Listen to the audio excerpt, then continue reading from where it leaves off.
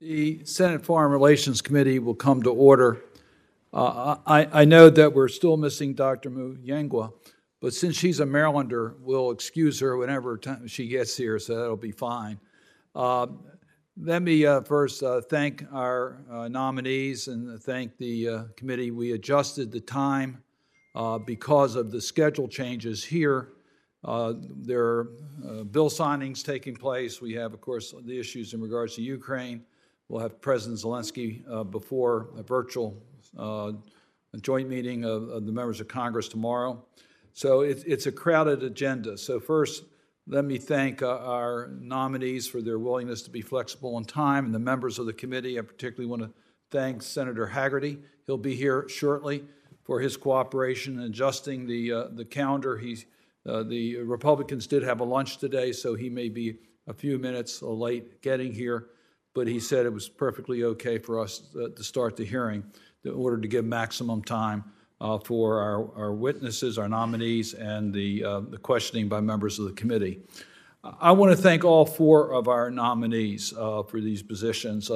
These are extremely well-qualified individuals who have devoted themselves to diplomacy, a career in public service, and have served our nation, and are willing now to take on responsibilities in critically important positions at any time, but particularly now, the challenges that we have in our country.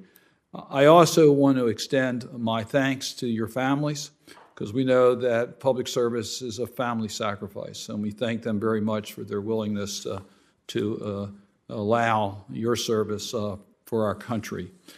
I'm going to give short introductions to our four nominees, and then we'll hear from you, and we will have questions by members of the committee. First on our list is Bernadette Meehan, who is nominated to be the ambassador of the United States to the Republic of Chile. She currently serves as Executive Vice President of Global Programs at the Obama Foundation, where she served previously as Chief International Officer and Executive Director of International Programs. Prior to that, she was a career Foreign Service officer and worked in multiple positions in National Security Council, including as a senior advisor, as a special assistant to the President and National Security Council spokesperson, and earlier as Director for Strategic Communications. She also served as special assistant to the Secretary of State, Hillary Clinton, and served overseas in UAE, Iraq, and Colombia, and has served with bravery in some of our most dangerous situations. Dr. John Nkengasong is currently has been nominated to be the Ambassador at Large of the United States government activities to combat HIV/AIDS globally.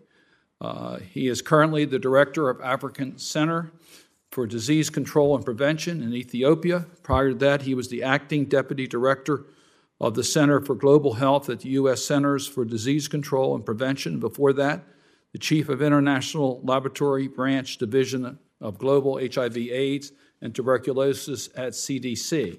He also served as the Associate Director for Laboratory Science in the Division for Global AIDS, HIV, and Tuberculosis at the Center for Global Health and co-chair of PEPFAR's Laboratory Technical Working Group. Dr. Monde Mugangwa has been nominated to be the Assistant Administrator of the U.S. Agency for International Development, and she is from Maryland, as I've indicated before. We will give her a little bit of a preference as a result of that, and then we know that she'll be with us shortly. She's in the building and on her way up to the... She is the Director of African Programs at the Woodrow Wilson Center.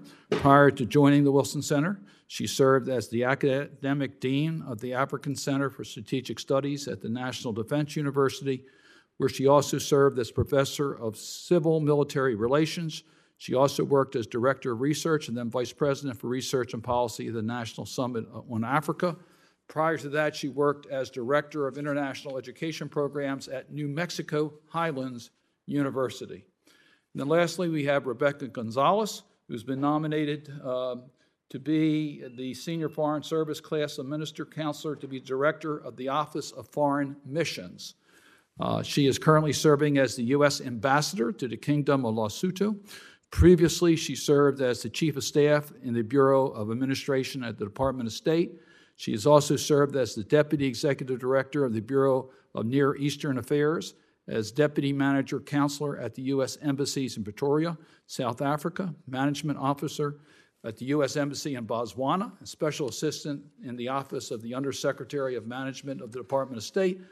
Other assignments for Ambassador Gonzalez include service in the Bureau of Near Eastern Affairs and the U.S. Embassies in Saudi Arabia, India, Colombia, and Greece. Wow. Let me just tell you something. We have 4 very impressive individuals who have served our country with great distinction, and we are really honored to have you before us and your willingness to continue to serve our nation. So we thank you for that. As I've indicated earlier, when Senator Hagerty gets here, we will allow him to give his opening comments, but we'll start with Ms. Meehan.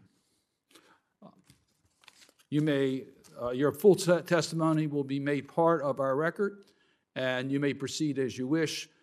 Please try to keep your comments to no more than 5 minutes. Chairman Cardin, Ranking Member Hagerty, and distinguished members of the committee, I am deeply honored to appear before you today as the President's nominee to be the U.S. Ambassador to the Republic of Chile. I am grateful to President Biden and Secretary Blinken for the confidence that they have placed in me. I want to thank my husband, Evan, here with me today, my parents, Terry and Joe, and my sister, Liz, for their love and support, and note how much we love and miss my younger brother, Chris, who passed away last summer. I'd also like to express my love for my daughter, Millie, who at 3 years old is the light of my life and reminds me every day how rewarding and challenging it is to be a working mom.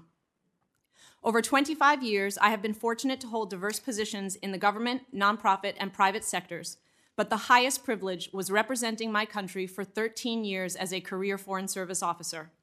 It would be the honor of my life to return to the service of the American people as a U.S. diplomat. If confirmed, I look forward to working closely with the Congress to advance the interests of the United States in Chile. While serving in Colombia on my first tour as a Foreign Service officer, I was abducted and assaulted by armed assailants. During my year in Iraq, I witnessed every day the dangers facing Americans: diplomats, military, NGO staff, journalists, and civilians. I am proud to volunteer with a nonprofit organization that supports families of Americans taken hostage or wrongfully detained abroad, and the former hostages and detainees when they return home. These experiences ingrained in me the solemn responsibility the U.S. government has, and if confirmed, the safety of American citizens will be my highest priority. I first visited Chile in 1992 when I was a 16-year-old high school exchange student in Argentina. On school break, I joined my host family on a bus trip across Patagonia and Magallanes to Punta Arenas, Chile. In the 30 years since, Chile has undergone enormous changes. The United States' relationship with Chile is one of the strongest, most diverse, and most beneficial in the Western Hemisphere. From trade and investment to cooperation in science, technology, and defense, to promoting good governance and human rights throughout the region. For over 30 years, Chile has been a champion of democracy and free and fair trade, and a like-minded partner with robust economic, academic, and cultural ties. Chile is also a leader in calling out human rights abuses and undemocratic practices in Cuba, Venezuela, and Nicaragua. If confirmed, I will build on our shared values to continue this important and productive partnership with a focus on 3 areas. First, supporting Chile's vibrant democracy at a pivotal moment in Chile's history, with free and fair elections last year that set a powerful example for the region and the world, and a constitutional assembly that is channeling grievances into a peaceful and democratic reform process. If confirmed, I look forward to working with President Boric and his administration and offering U.S. support to the Chilean government and civil society organizations as they seek to deliver greater economic opportunity and social equality to the Chilean people. Second, promoting economic opportunity and trade that will benefit all Americans and Chileans. Our free trade agreement has nearly quadrupled bilateral trades in goods, propelling job creation and economic growth in both countries. The United States is Chile's #1 source of foreign direct investment, with $23 billion in FDI, and the Department of Commerce reports that U.S. exports to Chile support an estimated 87,000 American jobs. I believe Chile's commendable tradition of openness, combined with a responsible investment screening mechanism that considers national security interests, would maintain the security of Chile's critical infrastructure and sensitive technologies, as well as Chile's attractiveness to foreign investors. To protect and expand U.S. business opportunities, if confirmed, I will advocate for a continued business climate in Chile that is based on respect for free trade, democracy, and democratic good governance. Third, bolstering our already strong collaboration in science, technology, and innovation, including on priorities such as investing in renewable energy and combating the climate crisis, as well as space, health, and emerging technologies. U.S. investment in scientific infrastructure in Chile exceeds $1 billion. Chile is a leader on oceans and climate issues and in deploying clean energy such as solar, wind, and hydrogen. Chile is also a world leader in vaccinating its people against COVID-19. The United States values our partnerships with Chile in these areas, and if confirmed, I will work to expand them. Thank you for the opportunity to appear before you today, and I look forward to your questions. Well, thank you very much for your testimony. We'll now hear from Dr. Kengai-san.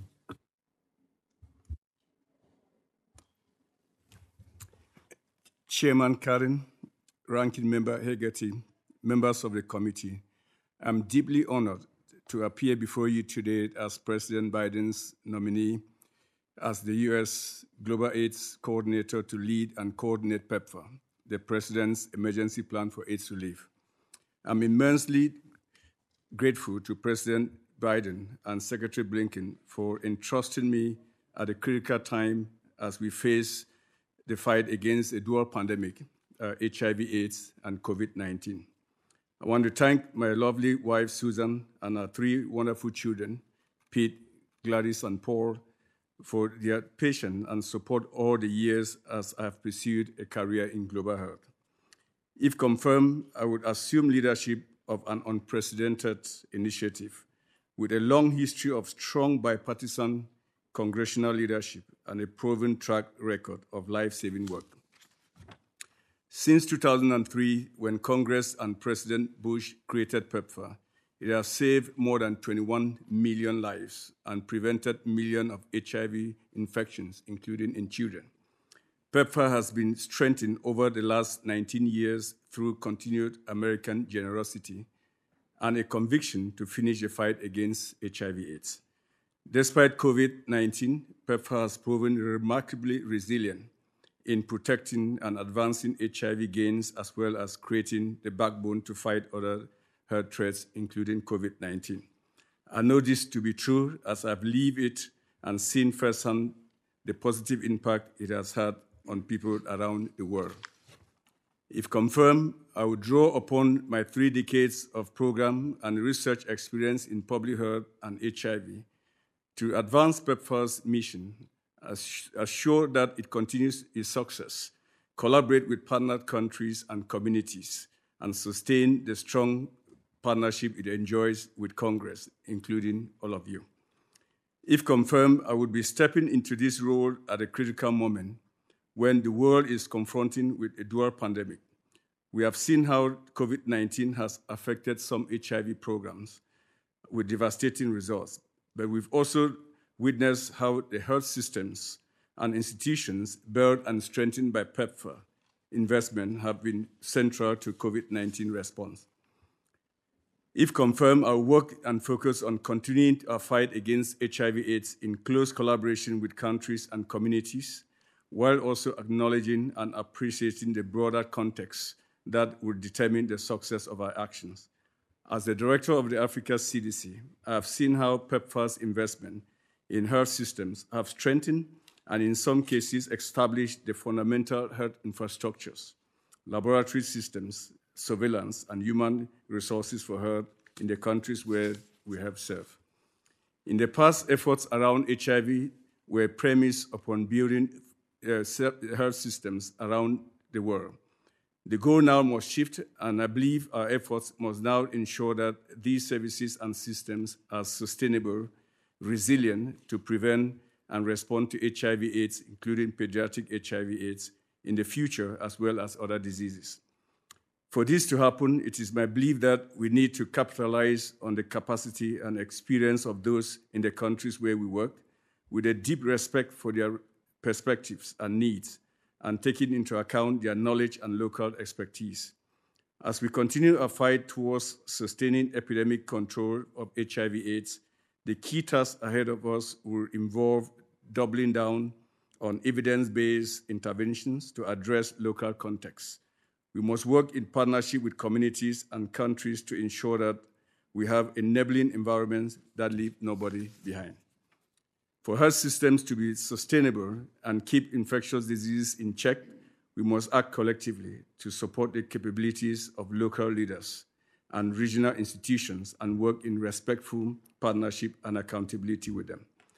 I'm humbled and privileged to appear before you today, and I look forward to answering your questions. Thank you very much for your comments. We'll now go to Senator Hagerty for his opening comments. Of course, Senator Hagerty is a former ambassador to Japan, so he knows how you all feel on that side of the room. Thank you, Senator Cardin, and I must say it was a real privilege to be on that side when you were sitting here. You were very kind to me through that process, and I appreciate it. And I would also say to all of you, I hope you'll reach out to us here on the Senate Foreign Relations Committee, should you be confirmed, and view us as your allies and supporters. And really, I'd like to thank all of you and your families. I know what it takes from a family perspective to do the jobs that you're taking on. So a big thanks goes out to them as well. I'd like to start with the nominee to be the U.S. Ambassador to Chile. The United States and Chile share a long history of friendship and cooperation, and I look forward to hearing from the nominee about how we can strengthen the U.S. partnership with Chile while also countering China's malign influence in the country and, frankly, throughout Latin America. I'd like to turn to the nominee to be the coordinator of United States government activities to combat HIV/AIDS globally. This position will spearhead the effort to curb HIV/AIDS, and the United States needs a strong ambassador who will work tirelessly to maintain this commitment in combating the HIV/AIDS pandemic. I look forward to hearing from the nominee on this subject. Next, I'd like to turn to the nomination for USAID's Assistant Administrator for Africa. This position serves an important role in continuing progress made under the Trump administration's Prosper Africa initiative to provide an alternative to China's increased investment in debt diplomacy on the African continent through its One Belt, One Road strategy. At a time when our strategic adversaries are attempting to rewrite international rules and norms, it will be critical for USAID to advance investments and values that represent the free world. And last but certainly not least, I'd like to focus on the nomination to the Director of the Office of Foreign Missions. This position has the important task of establishing the foundation of diplomacy by facilitating the secure and efficient operations of U.S. missions abroad and of foreign missions and international organizations here in the United States. To all four nominees again, I want to thank you and your families for serving our nation and for answering the questions before the committee today. I look forward to your testimony. Thank you, Mr. Chairman. Thank you, Senator Hagerty. We'll now go to Dr. Muyangwa. Glad to hear from you.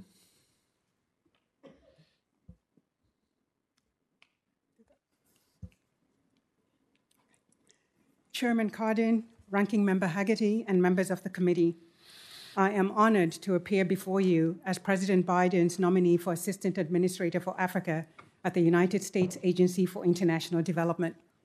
I am grateful for President Biden and Administrator Power's trust in me to serve in this position. I would not be sitting before you today without the love, support, and sacrifice of my family in the United States and Zambia. I owe them a huge debt of gratitude.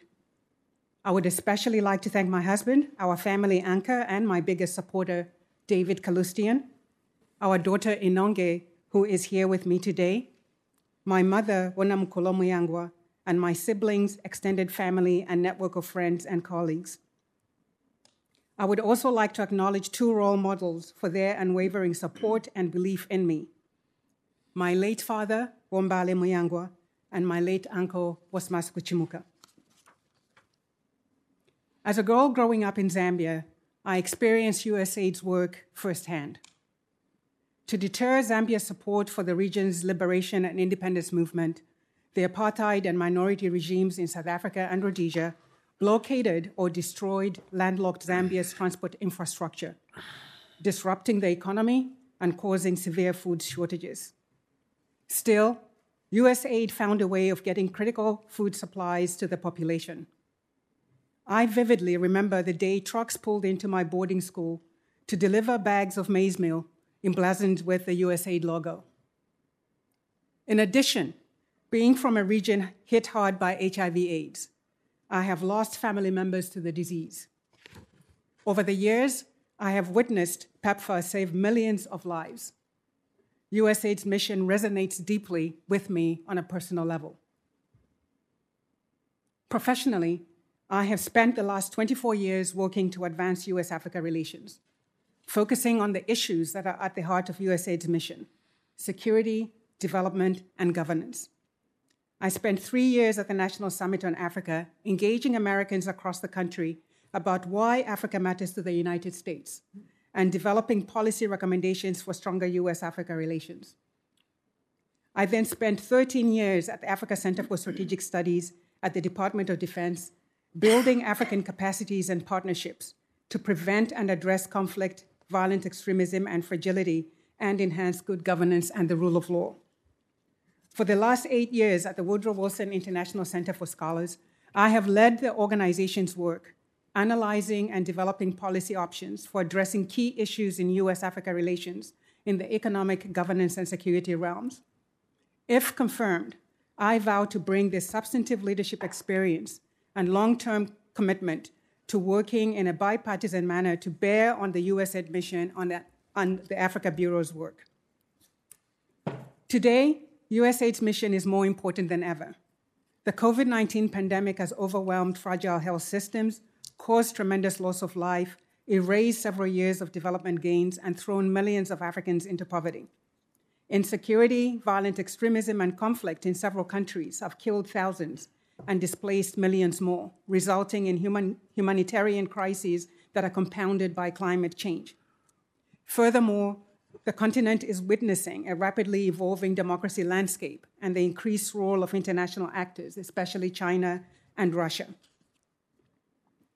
While the narrative about Africa is too often dominated by its challenges, the Africa that I know is also characterized by resilience, transformation, and promise, as partially evidenced by African innovations to mitigate the impacts of the pandemic, expanding tech hubs, and people fighting to safeguard democracy.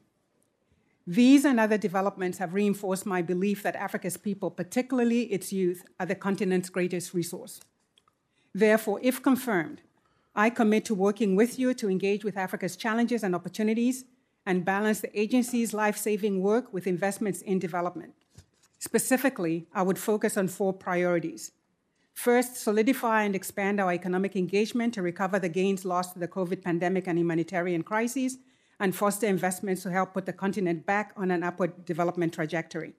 Second, address the key factors that hinder development, including climate change, democratic backsliding, and fragility. Third, consolidate, develop, and expand strategic partnerships with Africans and other countries, with the private sector and civil society in order to amplify the pace and impact of desired development outcomes. Fourth, and the overarching goal, lead and manage the Africa Bureau's people, programs, and financial resources in a way that both supports the well-being and security of staff and ensures that the resources entrusted to us by the American people are managed effectively, efficiently, and with accountability. I have long appreciated the bipartisan support for Africa in Congress, and if confirmed, I look forward to working with you and others in Congress to continue to strengthen US-Africa relations. Thank you for your consideration. Well, thank you very much for your comments. We'll now go to Ambassador Gonzalez.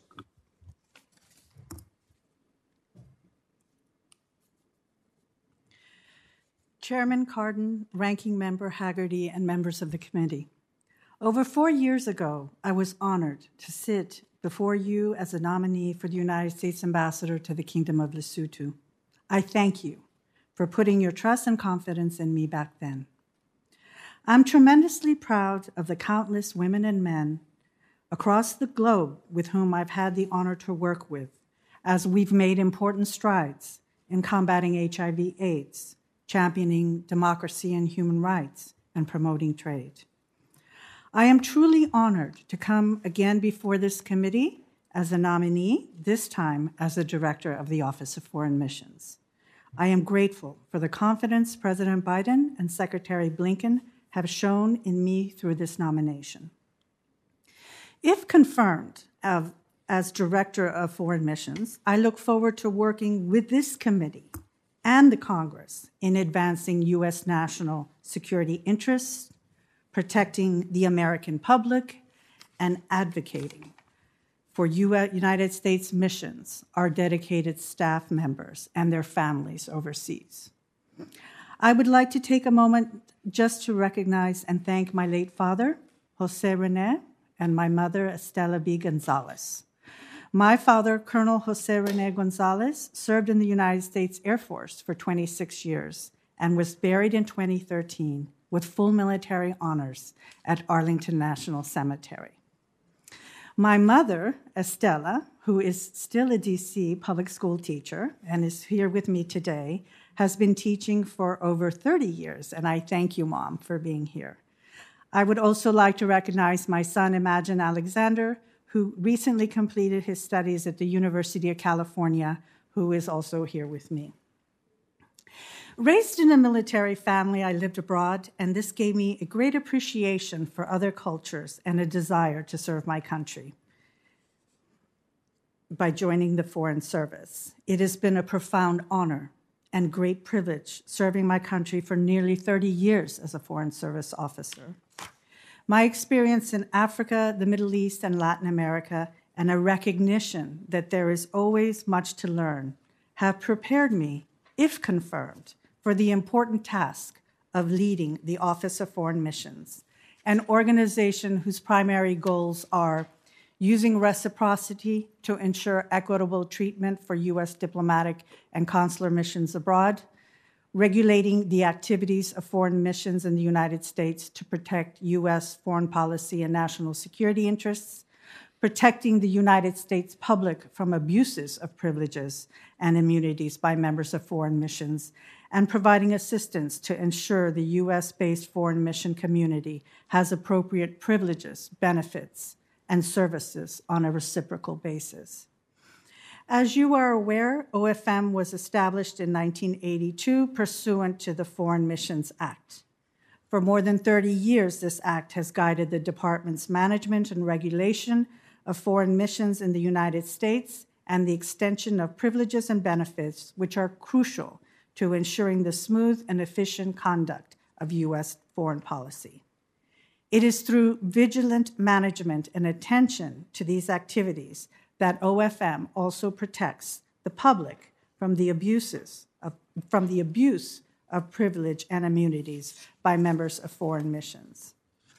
A key element of the Foreign Missions Act is reciprocity. This fundamental tenet allows OFM to positively influence and condition the environment in which U.S. diplomatic and consular missions abroad operate. Reciprocity plays an integral role in advancing our national interests, the efficient conduct of diplomacy, and the safety and well-being of our staff and their family members abroad. In closing, Mr. Chairman, I am honored to have the opportunity to address you and the esteemed members of this committee. If confirmed, my priority will be to further the important objectives Congress set out in the Foreign Missions Act. I look forward to continuing OFM's outstanding work in helping to resolve a myriad of existing challenges and those that inevitably rise in the conduct of U.S. diplomacy. I thank you again for the opportunity to appear before you today and welcome any questions you may have. Well, thank you for your comments. All four of you, thank you for your service, but as you have taken life experiences and have turned that into a way to use a position in public service to strengthen our nation. So I thank all four of you for your commitment to strengthening America through service in diplomacy. I have some obligatory questions that I will ask on behalf of the committee. I would ask that each one of you respond either yes or no to the questions, and I'll yield to my colleagues for the first round of questioning. So the first question, this has to do with cooperation with our committee, et cetera. Do you agree to appear before this committee and make officials from your office available to the committee and designated staff when invited? Just go down the row. Yes. Yes. Do you commit to keep this committee fully and currently informed about the activities under your purview? Yes. Yes. Yes. Do you commit to engaging in meaningful consultation with policies are being developed, not just providing notification after the fact? Yes. Yes. Yes. Yes. Do you commit to promptly responding to requests for briefings and information requested by the committee and its designated staff? Yes. Yes. Yes. Yes. You've all passed this part of the hearing, so congratulations to all of you. With that, let me yield to Senator Kaine. Mr. Chair, Senator Hagerty, thank you so much, and what a great panel of witnesses. Ms. Meehan, I want to talk to you about your service to the country because your opening comments were humble. And I don't want to delve into things that are uncomfortable, but I also want this committee to know of your bravery.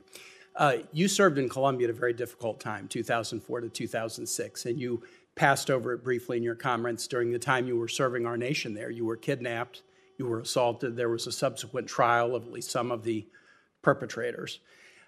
We always have nominees for ambassador who come before us and say they will take as a serious priority keeping their people safe, and they always mean it. I know that that means a particular amount to you. And I also know that you must really rejoice, as many of us do, in the progress that has happened in Colombia since the years that you were there. To see Colombia announced as a major non-NATO ally by President Biden last week, those kinds of signs of progress must make you feel pretty proud. You then came back to the United States later that year, 2006, and during the Bush administration, it was during the Iraq War, a particularly dangerous phase of that war, and the State Department was looking for volunteers to go to Iraq, into the war zone there.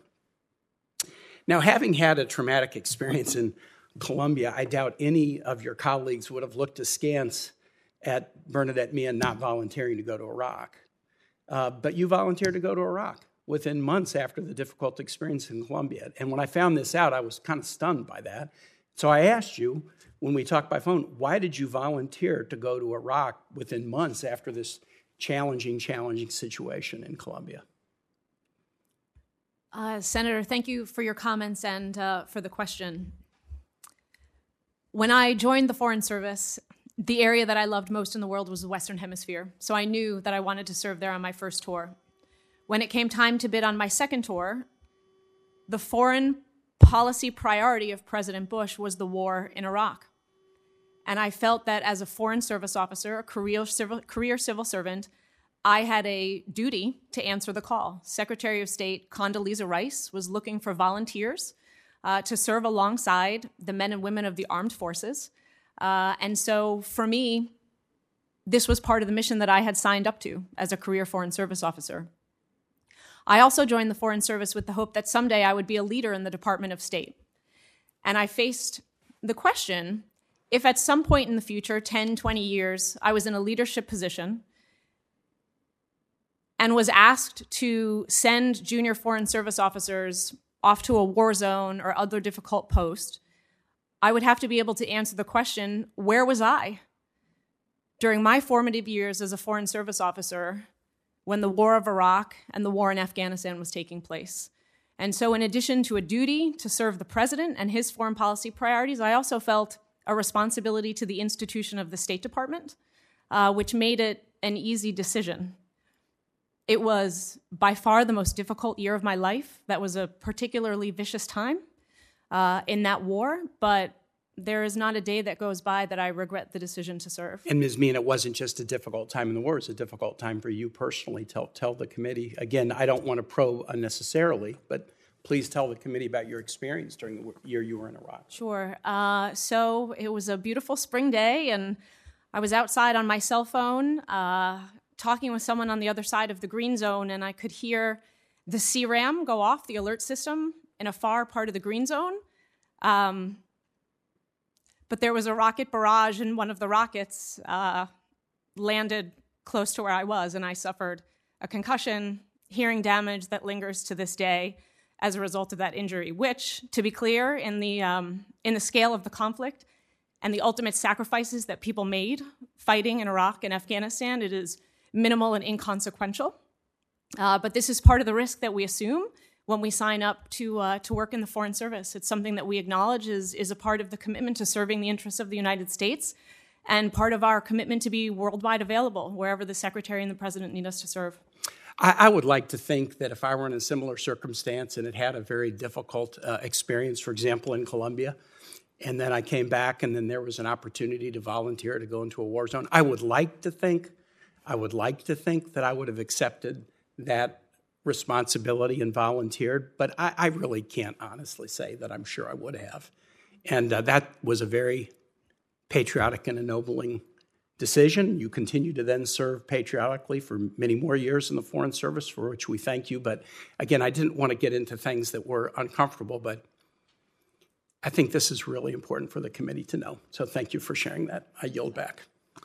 I think Senator Kaine speaks for every member of this committee. Thank you for your response to that. Senator Hagerty. Well, I will speak for Senator Kaine as well to say I feel certain that you would have volunteered if that situation arose. Ms. Meehan, I'd like to just stay with you for the moment, if I might. First, to thank you for a first tour FSO, to have the experience you did in Colombia. I very much appreciate and respect how that has, I'm sure, informed your decision-making process as you've continued to serve our nation, and I'm sure it will continue to do so going forward if you're confirmed. I also want to acknowledge the fact I understand you have a 3-year-old.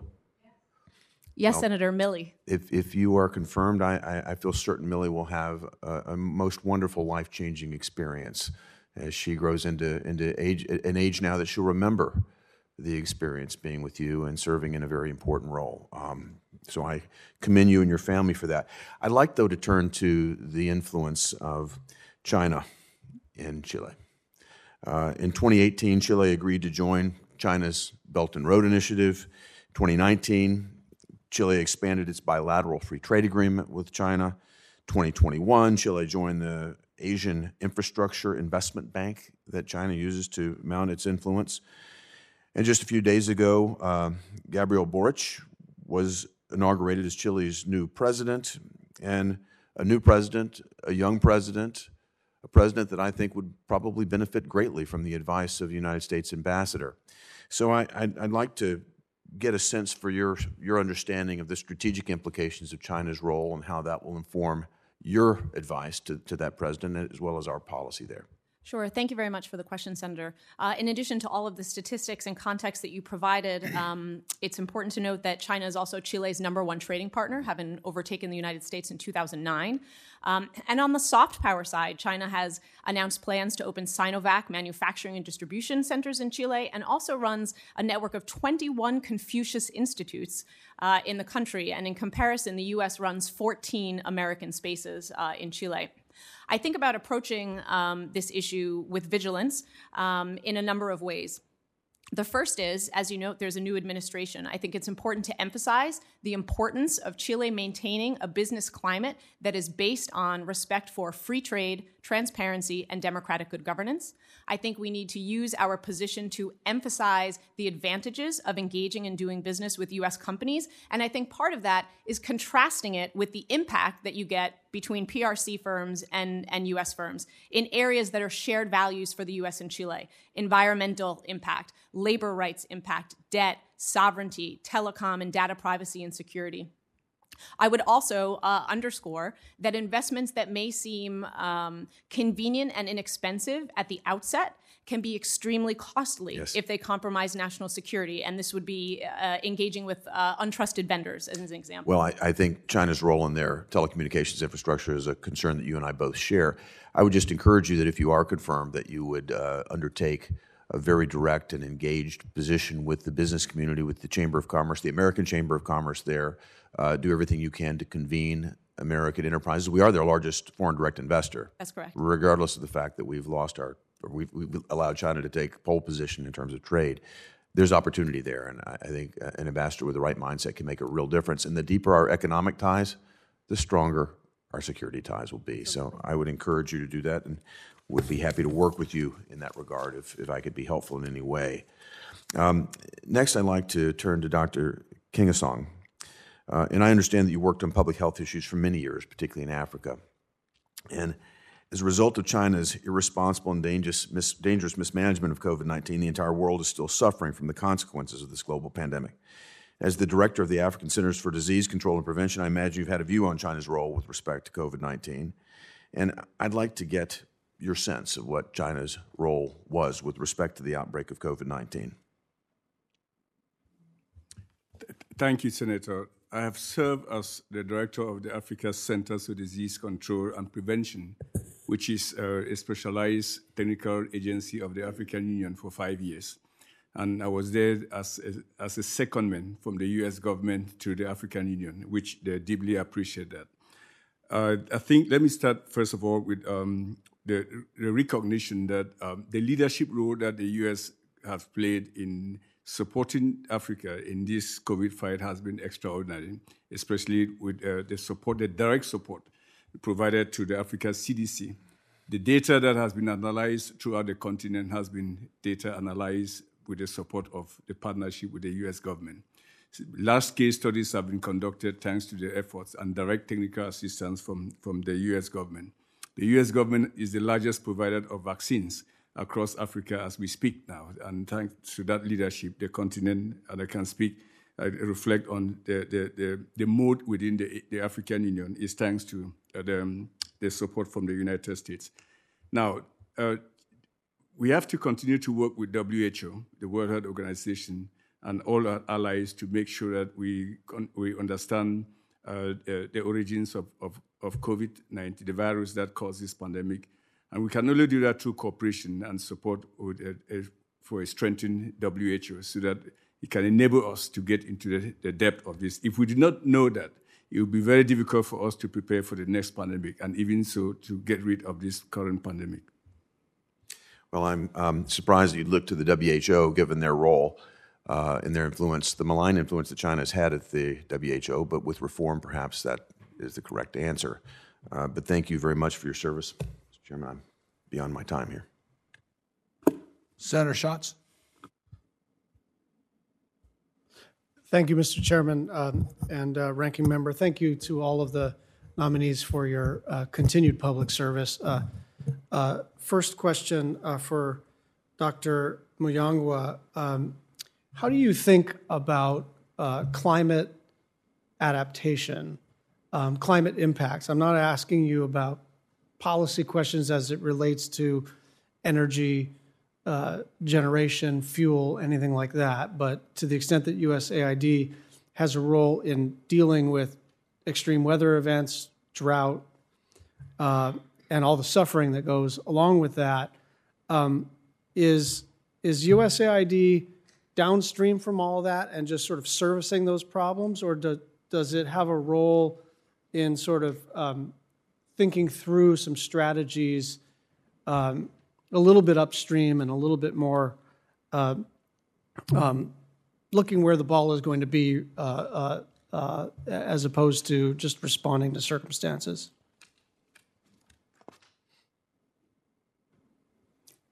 Thank you, Senator. I mean, that's a key question. I understand that the agency is playing a key role in this area. Climate change is one of the priorities for the administration and therefore for the agency as well. To that regard, it is my understanding that the agency just recently released a draft climate change strategy that is looking at those different strategies and approaches of how we engage not internationally on this issue of climate change. So I don't have visibility on the strategy, but I do know that the agency is working on figuring out how that strategy is then embedded into the various programming and approaches that it has on the continent. Thank you. Ms. Meehan, thank you for being willing to serve again. Can you just talk to me about rare earth minerals and the relationship that the United States has as it relates to the materials that we need specifically for some of our high-tech manufacturing and also the balance that we may have to strike in terms of we clearly need these rare earth elements, but they are not inconsequential environmentally in terms of the extraction. Yeah, thank you very much for the question, Senator. The extractive industry is one that is extremely important to Chile's economy. They're the number one producer of copper in the world and the number 2 producer of lithium. As you point out, lithium is sort of the conundrum in that it is necessary to develop batteries and some of the other things we need for clean energy, but it is an extractive. So I think one of the ways that the United States can continue to partner with Chile in this area is on promoting sustainable development of critical minerals. We have deep U.S. mining interests and business interests, but I think our commitment to environmental safeguards, in particular, referring back to Senator Haggerty's question, is a competitive advantage for us when competing with PRC firms that are looking to invest in this area. Okay, that's a smart answer. Let me just ask you another broader question. Where are the additional opportunities for climate partnership? Sure. Chile has been a leader and is to be commended, I think, on clean energy, environment, and climate action. They use fisheries. And fisheries, yes. Marine protection, ocean protection, fisheries down around Antarctica as well. So we have a strong foundation for collaboration already, and I think there's always opportunities to do more. They have an ambitious hydrogen program to use hydrogen as a way to reduce emissions from industry. They are a leader in clean energy, solar, wind, which all obviously have positive impacts for the environment and are ripe for continued collaboration with the United States. Final question. Reporters Without Borders assesses that there is, quote, little pluralism in Chile and that journalists are vulnerable. Do you share that assessment? And if so, what should we do about it? Sure. Thank you for the question. Chile has a commendable tradition of an open and free press. President Boric, who just took office on Friday, has made respect for human rights, democracy, and transparency fundamental to his platform. And so I would expect that this would be an area where I would continue to make the U.S. position on these issues known and would find an open audience in the new administration. Thank you very much. Thank you. Senator Young had joined us by WebEx. Is Senator Young?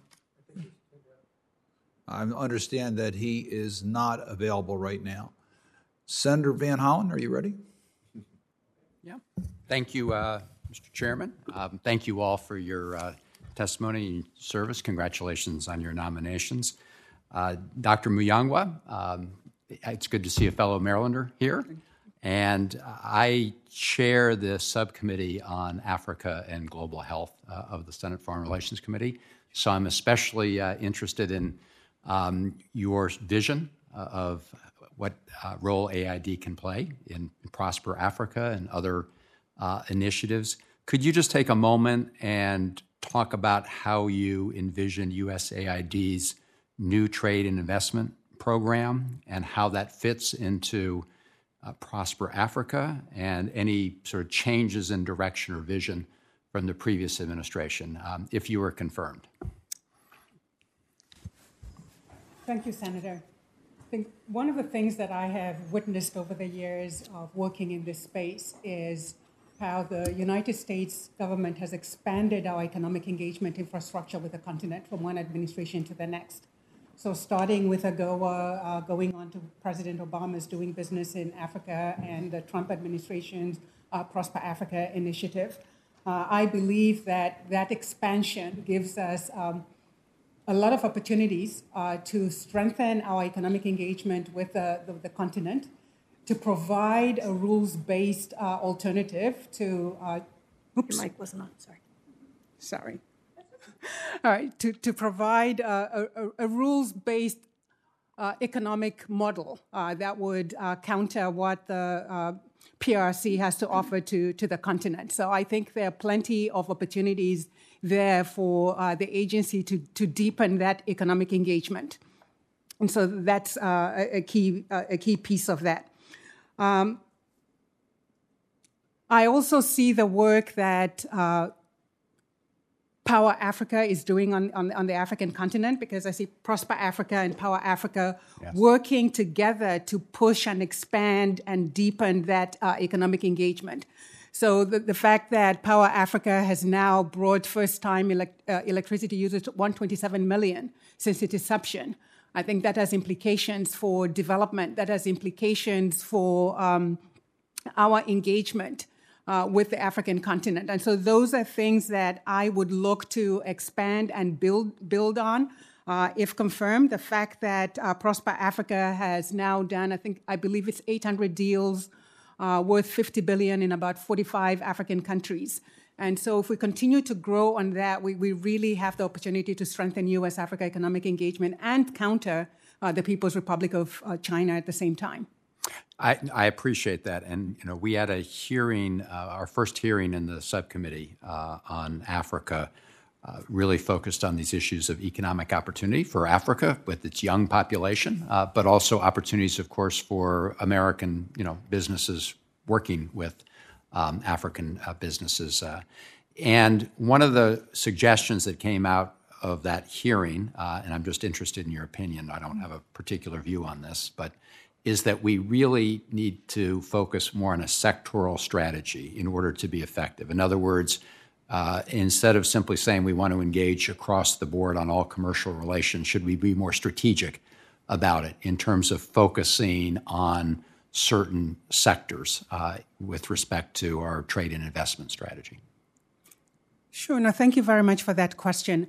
I believe the agency is looking at some of those sectors already. I understand, for instance, that the agency, together with the DFC, have a project that they're working on to enhance American investors' participation in West Africa's rapidly growing housing sector.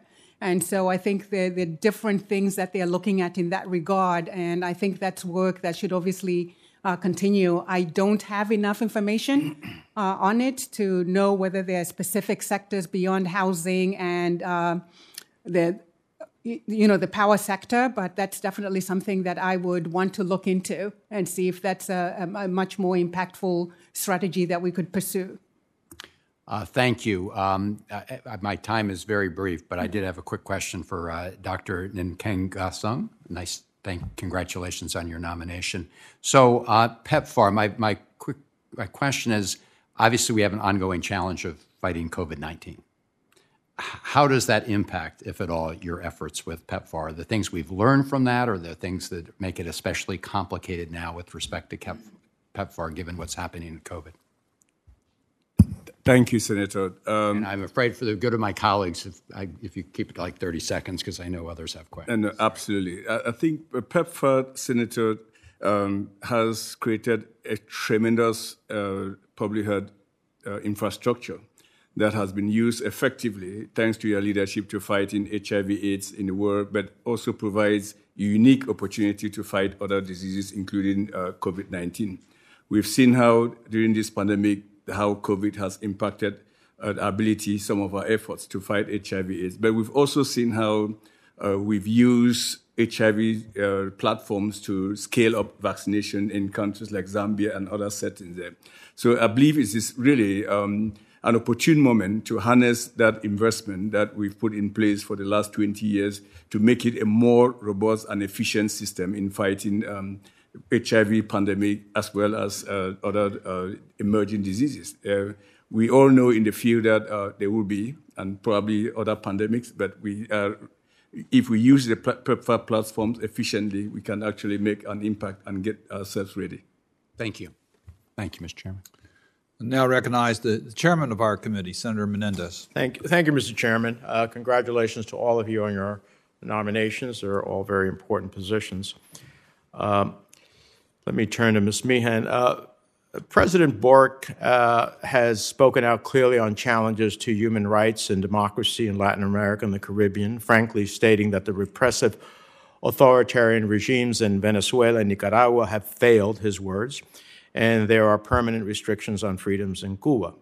These are important and welcome statements by President Boric and provide an opportunity for U.S. diplomacy on democracy and human rights in our hemisphere. If you're confirmed, how will you engage with President Boric on democracy and human rights in Cuba, Venezuela, Nicaragua, or other countries in the hemisphere? Mr. Chairman, thank you for the question and for the opportunity to appear before the committee today. This is an area where we have a shared interest with President Boric. As you noted, he has been strong in his defense of human rights in the region and around the world, including the Russian invasion, condemning the Russian invasion in Ukraine. I think we have a unique opportunity with him. He has made defense of human rights such a central piece of how he intends to govern Chile and be active in the region that I think it gives us an opportunity to approach him to be a new kind of leader on the left in the region. I am particularly heartened by the fact that he has pushed back against members of his own coalition who have disagreed with his statements condemning autocratic regimes in the region, and he has made a point of saying, I think in response to their criticisms, that he will continue to condemn human rights no matter the creed of those inflicting them upon their people. So this is an area where I would plan to be actively engaged, centering this concern and our engagement around a shared value that the United States and Chile have, and using it as an opportunity for him to make a firm statement. Well, I'm glad to hear that. Now, in that regard, you were on a podcast in 2018 in which you spoke about your role in shaping U.S. policy towards Cuba during the Obama administration, and you offered your personal views.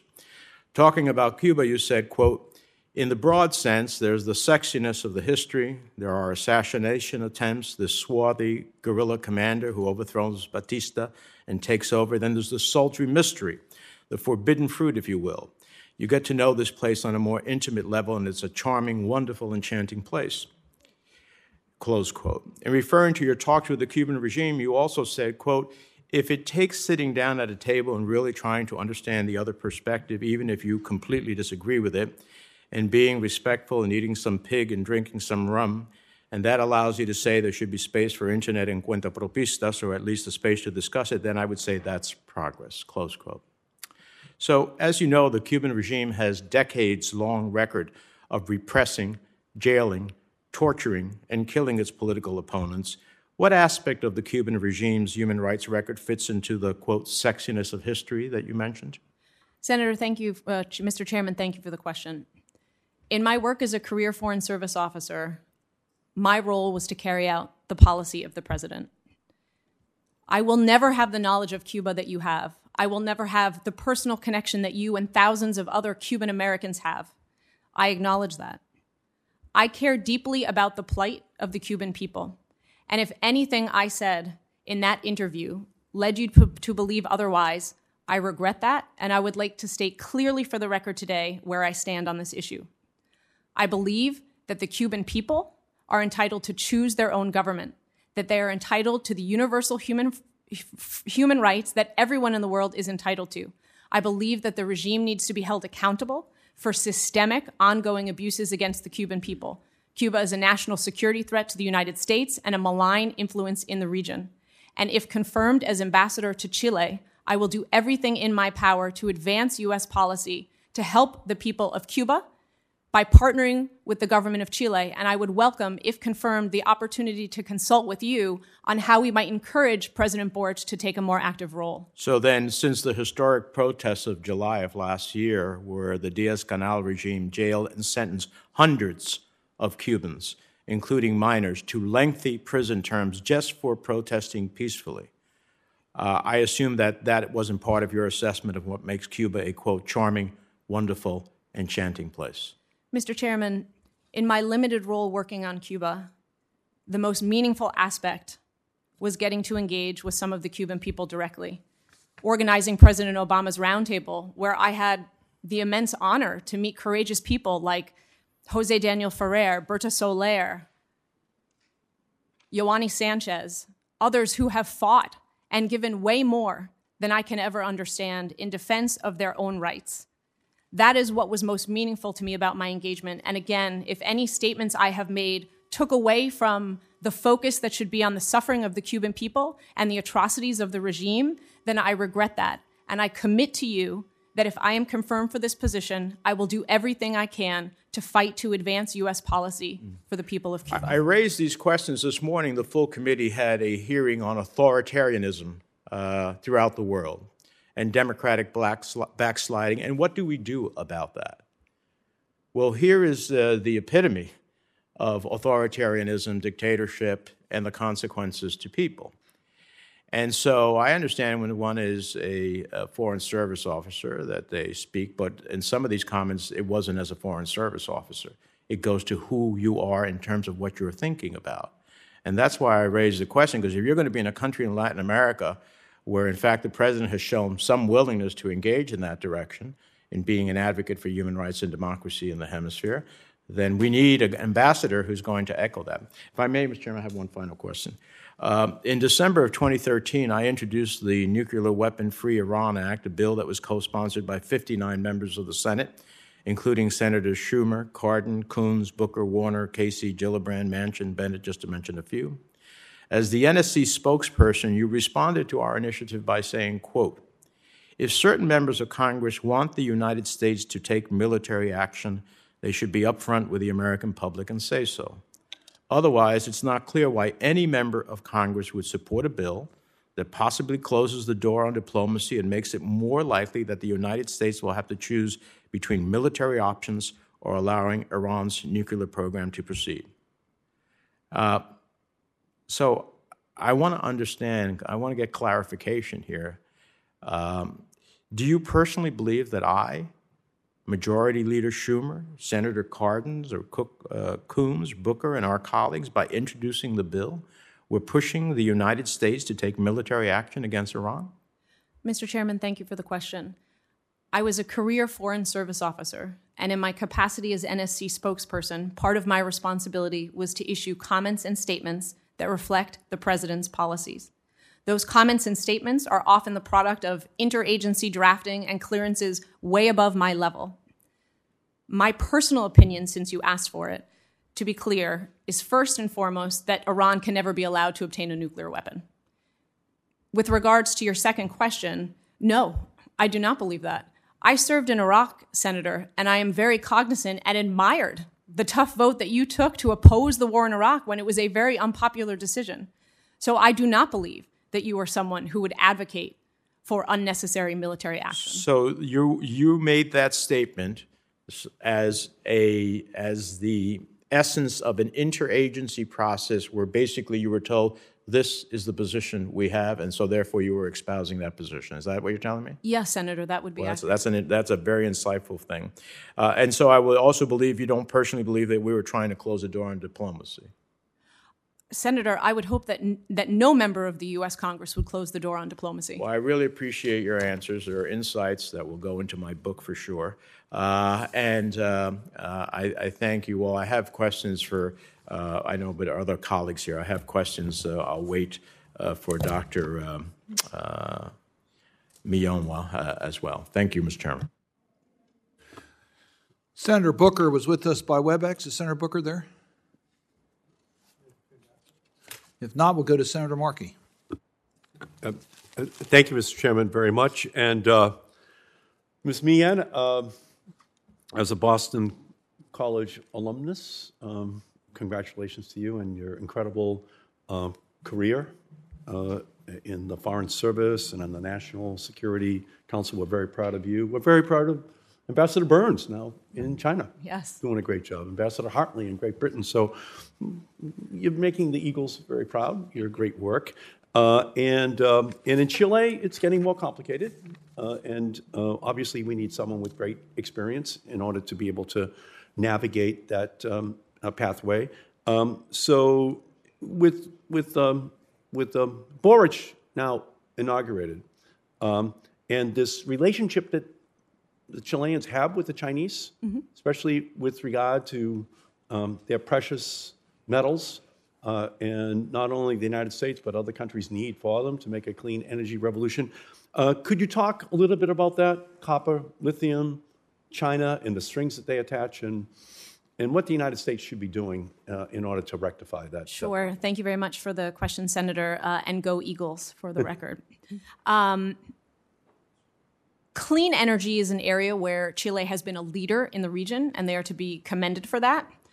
They have made impressive commitments on becoming carbon neutral, phasing out coal power plants, focusing on solar and renewable clean energy. But extractives are also extremely important to the Chilean economy. And there are also significant U.S. business interests in the mining sector in Chile. The number one producer of copper, the number two producer of lithium in the world.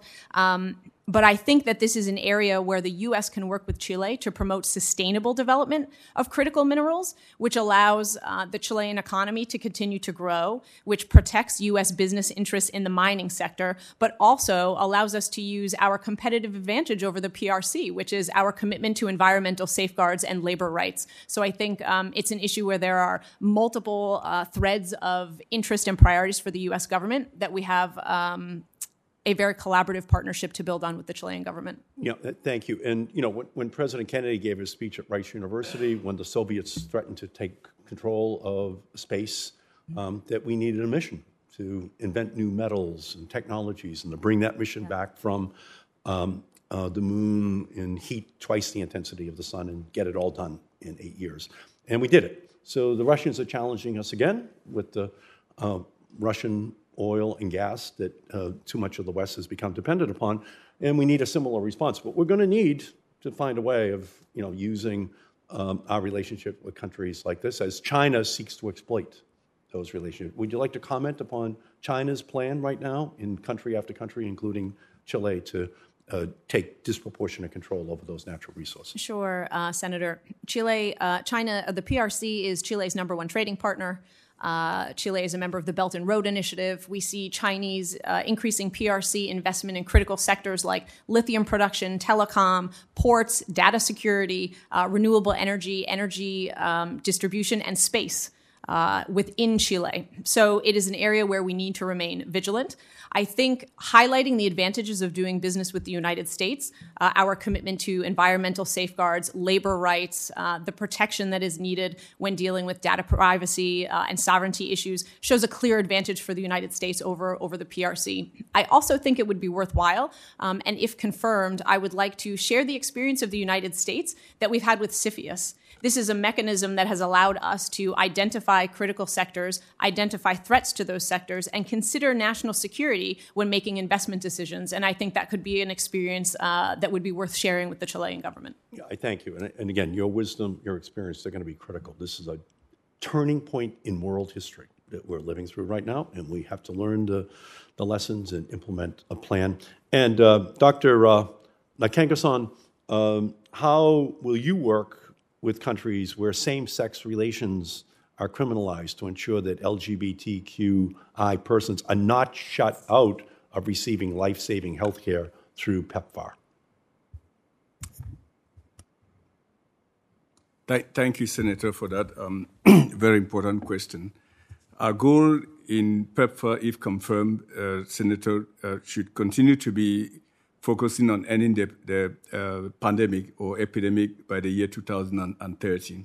That means using science and data-driven approaches to follow where the virus is. I would say that, our mantra should be follow the virus, regardless of where it is, because a threat, the virus presence in any community or sub-community or individuals is a threat for all our efforts there. So I think, if confirmed, I would continue to advocate for the use of effective data-driven approaches, regardless of people's beliefs and practices, to fight the pandemic, and work with countries that have policies in place that are adverse to this, and shed light on where the issues are, where they should focus on fighting the virus, knowing that it is a threat for all of us, and it can undermine the 20 years of investment that we've all put in place there. So I think, Senator, if confirmed, that is what I would do, with effective partnership with countries as much as possible to advocate for the rights of people.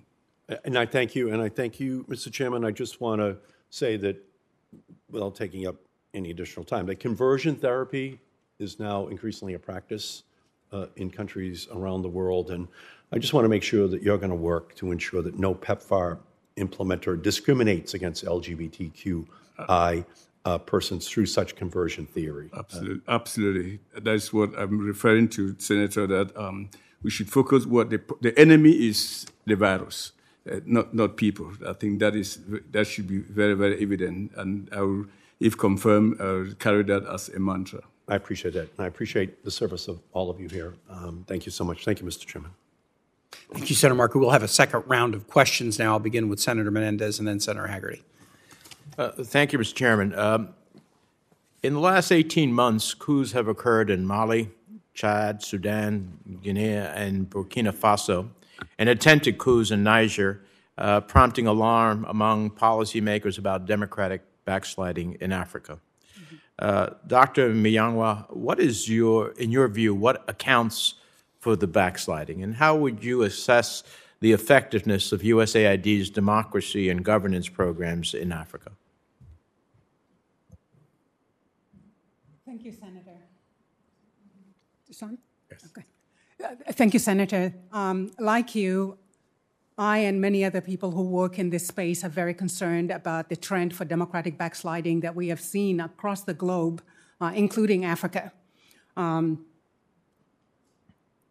At the same time, even as the democratic backsliding is occurring on the continent, what you're also seeing is a very high demand from ordinary Africans for democracy. The protests that have brought millions of Africans across the continent into the streets demanding democracy, demanding accountability for their governments, that shows all of us that demand for democracy is alive and well and in all corners of the continent. So I believe that the agency, USAID, is doing some good work in terms of trying to support and make sure that we can arrest this democratic backsliding. The investment that the agency is putting in terms of strengthening democratic institutions, opening up the space for political participation, trying to work with some countries on electoral reforms, trying to ensure that we have a media that can play its role addressing electoral violence. So the agency has these programs in many countries that are experiencing this democratic backsliding. Well, having said that... Yeah, I was just going to say, I'm glad to hear you say having said that, because my time is limited. Sure. So maybe this is where you're going to go next when you're saying having said that. Part of it is I want to understand from your view as someone who is nominated for this position, and it doesn't have to be nice if it's not nice, okay? The effectiveness of USAID's democracy and governance efforts in African countries. What adjustments would you make if you were confirmed? If I were confirmed, I think one of the things we would want to look at is really looking at the new ways that authoritarians and others are using to undermine democracy, make sure we understand what those ways are, and then looking at our toolbox to say, do we have the right tools in that toolbox to really go to the heart of these new ways of undermining democracy? And looking at our toolbox to say, how can we amplify and consolidate some of the good work that the agency is already doing. So I think it's that part of understanding the ways in which democracy is being undermined and looking at your toolbox. Can I get a commitment from you that you would engage with my staff on proposed changes to our democracy and governance programs in Africa to address this challenge? Absolutely. I can commit to continuing to consult with the committee and your staff on this issue. Okay. And finally, Senator Kaine and I met with a series of members of the Ethiopian community last night, particularly Tigrayans. What do we do in a place like Tigray, where, in fact, from my perspective, we have a genocide going on? We are seeing the slaughter. We saw video of live people being burned. I know we are focused on Ukraine, as we should be, but we cannot let the rest of the world think that they can get away with what they are doing because we are somehow diverted. What do we do what do we do in a country like that? How do we work to first get humanitarian assistance and then, of course, to develop a dialogue that brings us to a political solution? Sure. No, thank you, Senator. The situation in northern Ethiopia is a difficult one, and the images that you were talking about, I think we all saw those horrifying images this past weekend. It's a tough question. I believe that the U.S. government, including members of this committee, are hitting all of the pressure points that I can see from where I sit, urging the political leadership to find a political situation to the situation, pressing on justice and accountability, and ensuring that the Ethiopian and Tigrayan government, the Ethiopian and Eritrean governments focus on justice and accountability to ensure that those who are committing these gross violations are held to account, ensuring that national and international investigations can occur unfettered. The U.S. government, including the agency, continue to press for unfettered humanitarian access. I think continuing on all of those fronts needs to move forward. And if I were confirmed, I would continue on those efforts, on the humanitarian assistance in particular. Well, we would look forward to your confirmation as well as that effort. And we need our government to double its efforts in this regard. I think if this was happening in some other part of the world, there'd be a UN outcry. It's happening in Africa. And so, therefore, it doesn't quite seem to have the same outcry. My conscience will not be blotted by not raising it and continuing to drive our own country to deal with it. Thank you very much. Thank you. Senator Hagerty and then Senator Coons. Thank you, Mr. Chairman. Dr. Muyongo, I'd like to turn to you, if I might, and talk about the Prosper Africa Initiative. I was very pleased to learn that in July of last year, this program that was launched back in 2019 is going to be extended. When the program was first enacted, it was promoting trade, commercial ties, and investment across Africa. It's all done with an aim to provide a more viable alternative to the malign influence that China and Russia both purvey there in Africa. And I'd like to ask you, how would USAID best leverage the private sector, the American private sector, which is a huge source of competitive advantage for us here? How would USAID leverage our private sector to better counter the malign influence of China and Russia in the region? Sure. No, thank you very much, Senator, for that question. I believe that Prosper Africa has already laid a solid foundation in terms of what it has accomplished to date. The 800 deals that it has already done with $50 billion, worth $50 billion. And I think building on that is going to be critical. I think there are a number of ways that can be leveraged. From my perspective, I think some of those ways include creating an environment in which American companies feel that their investments would be secure. So part of that is a regulatory framework.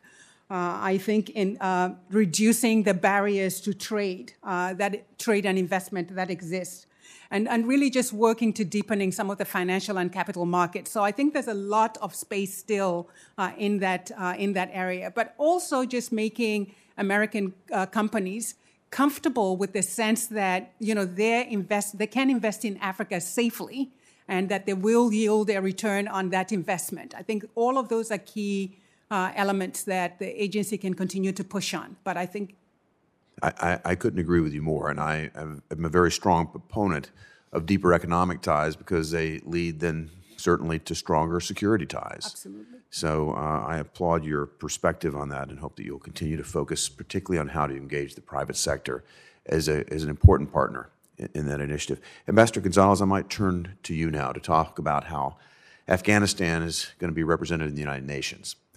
In December, the United Nations General Assembly adopted a resolution to delay a decision on who will represent the government of Afghanistan in New York. The Taliban, of course, seeks to replace the envoy from the Afghan government. The Afghan government's current envoy was appointed by the democratically elected government of Afghanistan. We don't know how long this decision will be deferred at the United Nations, but in your prospective role at OFM, what factors would influence the extent of the services, if any services, that you would provide to a Taliban-controlled Afghanistan mission to the United Nations in New York? Thank you very much for that question, Senator. And I share your concerns about Afghanistan and the Taliban.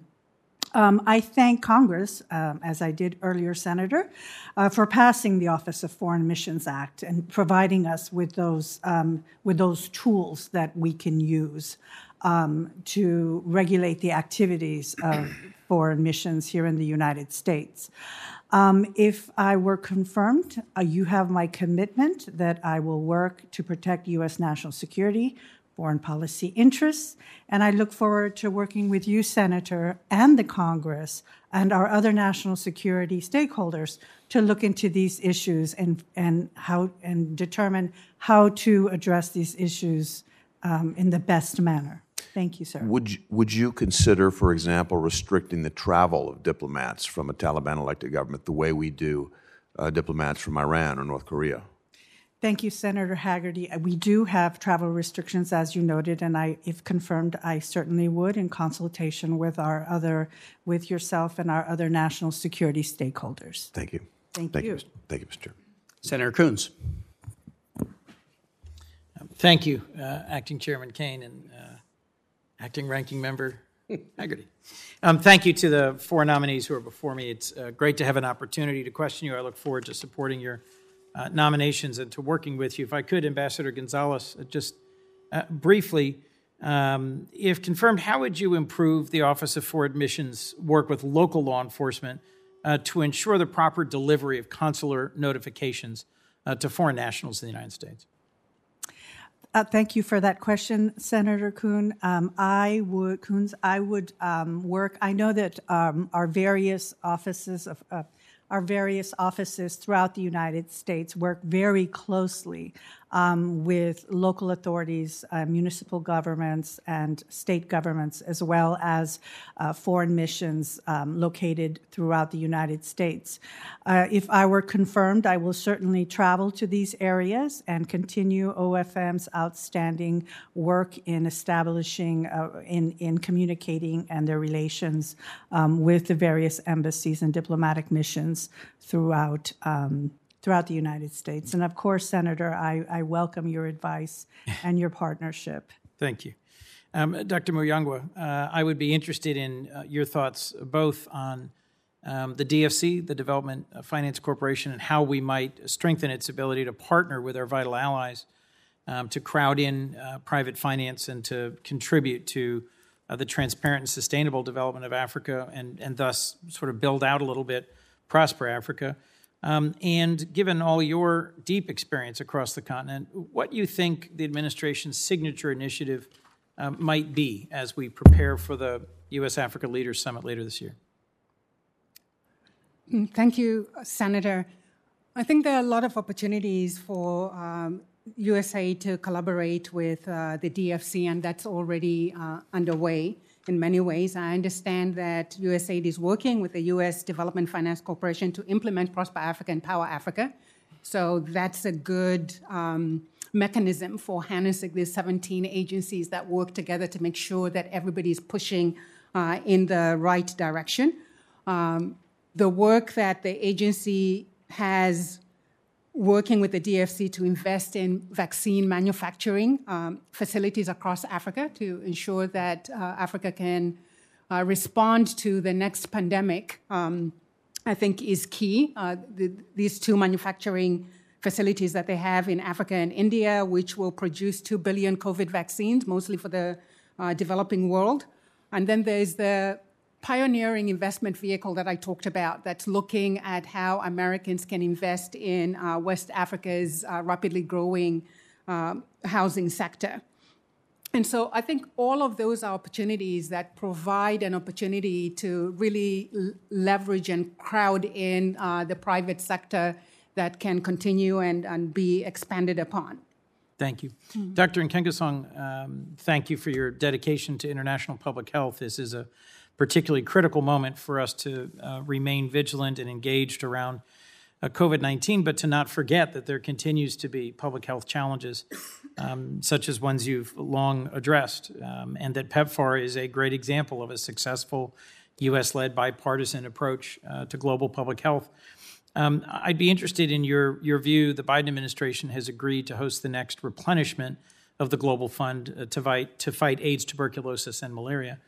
Has COVID-19 negatively or positively impacted international efforts to combat some of the most deadly infectious diseases in the world, including HIV/AIDS? Thank you. Thank you, Senator. It is obvious, Senator, that in the last 2 years, the COVID-19 pandemic has been extremely disruptive and has really taken over the space and crowded the attention that other serious pandemics, i.e. HIV and other endemic diseases like malaria and tuberculosis used to have. And if confirmed, Senator, it would be my goal to make sure that we work with our partner countries to elevate and make sure that they understand that HIV/AIDS is still a serious threat, and a threat that if we do not pay enough attention to it, the gains that we've made over the last 20 years may significantly be disrupted. But it also offers a unique opportunity, as I said earlier, that the platforms that we've all put in place, including developing public-private partnerships. One of those, I recall you engineered with Siemens several years ago when I was still at the US CDC, to bring in the private sector and other foundations to help with the efforts there. I believe what I call, and if confirmed, I'll promote this a lot, what I call partnership for action, which means that you bring all the foundations, the private sector together so that we can continue to elevate the fight against HIV/AIDS, which is, as I believe and I've said, a serious security threat for countries that we support. Thank you, Doctor. And if I could, with the forbearance of the acting chair. And by the way, just while I have two members here, we failed to fund the COVID supplemental, and it's something I think is desperately needed globally before we see another variant emerge. If I could, Ms. Meehan, thank you for your service under both the Bush and the Obama administrations. I know you've been asked at length about the challenges of the U.S.-Chile relationship, about how you would address China, which remains Chile's largest partner, and the new president, Gabriel Boric. I'd be interested in your comments on the U.S.-Chile astronomy partnership and its potential, and then just how you would advise us on sort of the future of the left-right divide in Latin America and what the United States, in working more closely, hopefully, with the new administration in Chile, can do to help sort of reset some of the expectations about U.S.-Chile relationships. Sure. Thank you, Senator, for the questions. Astronomy. So the United States has a bilateral science and technology agreement with Chile. Chile is a leader in this area. The Atacama Desert provides some of the richest environments for astronomy and research anywhere in the world. The U.S. is already a strong partner in these efforts, and what I find particularly exciting about opportunities, and if confirmed, what I would seek to expand on, is that this isn't just a government-to-government opportunity. It's a way to bring in private-public partnerships, a way to include academia, entrepreneurs, and I think given the need to focus on STEM in the United States and getting young people excited about science and technology, astronomy offers an interesting way to involve school-to-school and other people-people exchanges as a way of strengthening that already strong partnership. With your regards to your question about the left, you know, President Boric has been in office only for a few days, but we have already seen from him a strong defense of human rights. And what I have found particularly heartening is that he has made a point of saying that he will condemn violations of human rights, whatever the creed of the government violating them. He has spoken out strongly against autocratic tendencies in Nicaragua and Venezuela and in defense of the Cuban people following the July 11th protests of last year. So I think this really represents an opportunity for the United States to say this is a shared goal, and he has an opportunity to define a new model for what being a leader on the left really means in Latin America these days. And if confirmed, I would very much look forward to engaging with President Boric and his administration on this important issue. Thank you, Ms. Meehan. Thank you very much, Mr. Chairman. Just a few last items. So, Ambassador Gonzalez, I just wanted to say the position at Office of Foreign Missions is very important in Virginia. Not only is such a high percentage of our State Department personnel living in Virginia, but a very high percentage of members of foreign missions posted to the Washington area live in Virginia. I'll never forget meeting President Duque of Columbia for the first time, and he said, "You know, I followed you since you were mayor of Richmond." And I said, why would you do that? He goes, because I was living in Northern Virginia for many of the years when I was posted here, I think, to the World Bank before getting into electoral politics in Columbia. So the operation, the efficient operation of these missions matters a lot to Virginians. The health and safety of our Virginians who are deployed overseas but own houses in Virginia matter a lot. So your position is really important to my Commonwealth, and I just wanted to put that on the record. It's not just about things thousands of miles away. There's a home audience that really cares about the work of your office. Dr. Muyanga, I just want to associate myself with comments made by Senator Menendez about just the tragedy in Ethiopia, and nobody has been more active on this than Senator Coons. He has done just yeoman's work to try to, leverage assets of the United States to bring relief to suffering in Tigray and elsewhere in Ethiopia and find a path forward to negotiation and peace. Your opening statement was very vivid as you described your excitement and your recollection of seeing grain delivered in bags with the USAID label emblazoned on them.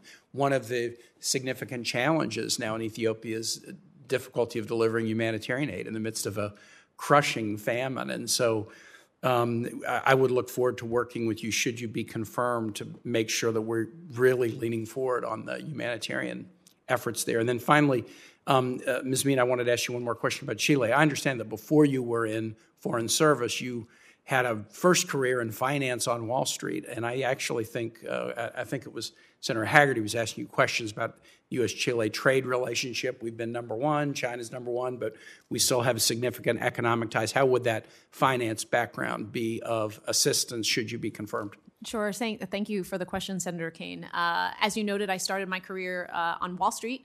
And I think this is a particularly critical time for U.S. engagement with the government of Chile to defend U.S. business interests. Not only do we have a new administration where the president has made commitments to the Chilean people about expanding equality that will require some trade-offs with fiscal decisions, we also have a constitutional convention that is rewriting the entire Constitution from scratch. So I think it is a critical time for U.S. engagement. And if confirmed, this would be one of my highest priorities. I would routinely engage with the U.S. business community, with the AmCham, with members of Congress to understand what the priorities of the U.S. business community are and to understand what their concerns are. I would relay those concerns on a regular basis to the government of Chile. I would be a firm supporter and advocate for maintaining adherence to the free trade agreement as they undertake a lot of these legislative and regulatory reforms. And I would also encourage the government of Chile to engage directly with industry representatives as they are considering legislative and regulatory changes to understand directly from business what the impact will be on U.S. investment and, frankly, the broader investment climate. Because in order to deliver on the equality that he has promised for the Chilean people, President Boric will need to manage that with good fiscal policy because he can't achieve those goals without a robust economy to fund it. Thank you very much to all of the witnesses. Congratulations on your nominations. The record of this hearing will remain open until close of business 5 p.m. Friday, March 18, for colleagues that want to submit questions. I would encourage each of you, should questions be submitted to you, that you respond promptly. And with that, the hearing is adjourned.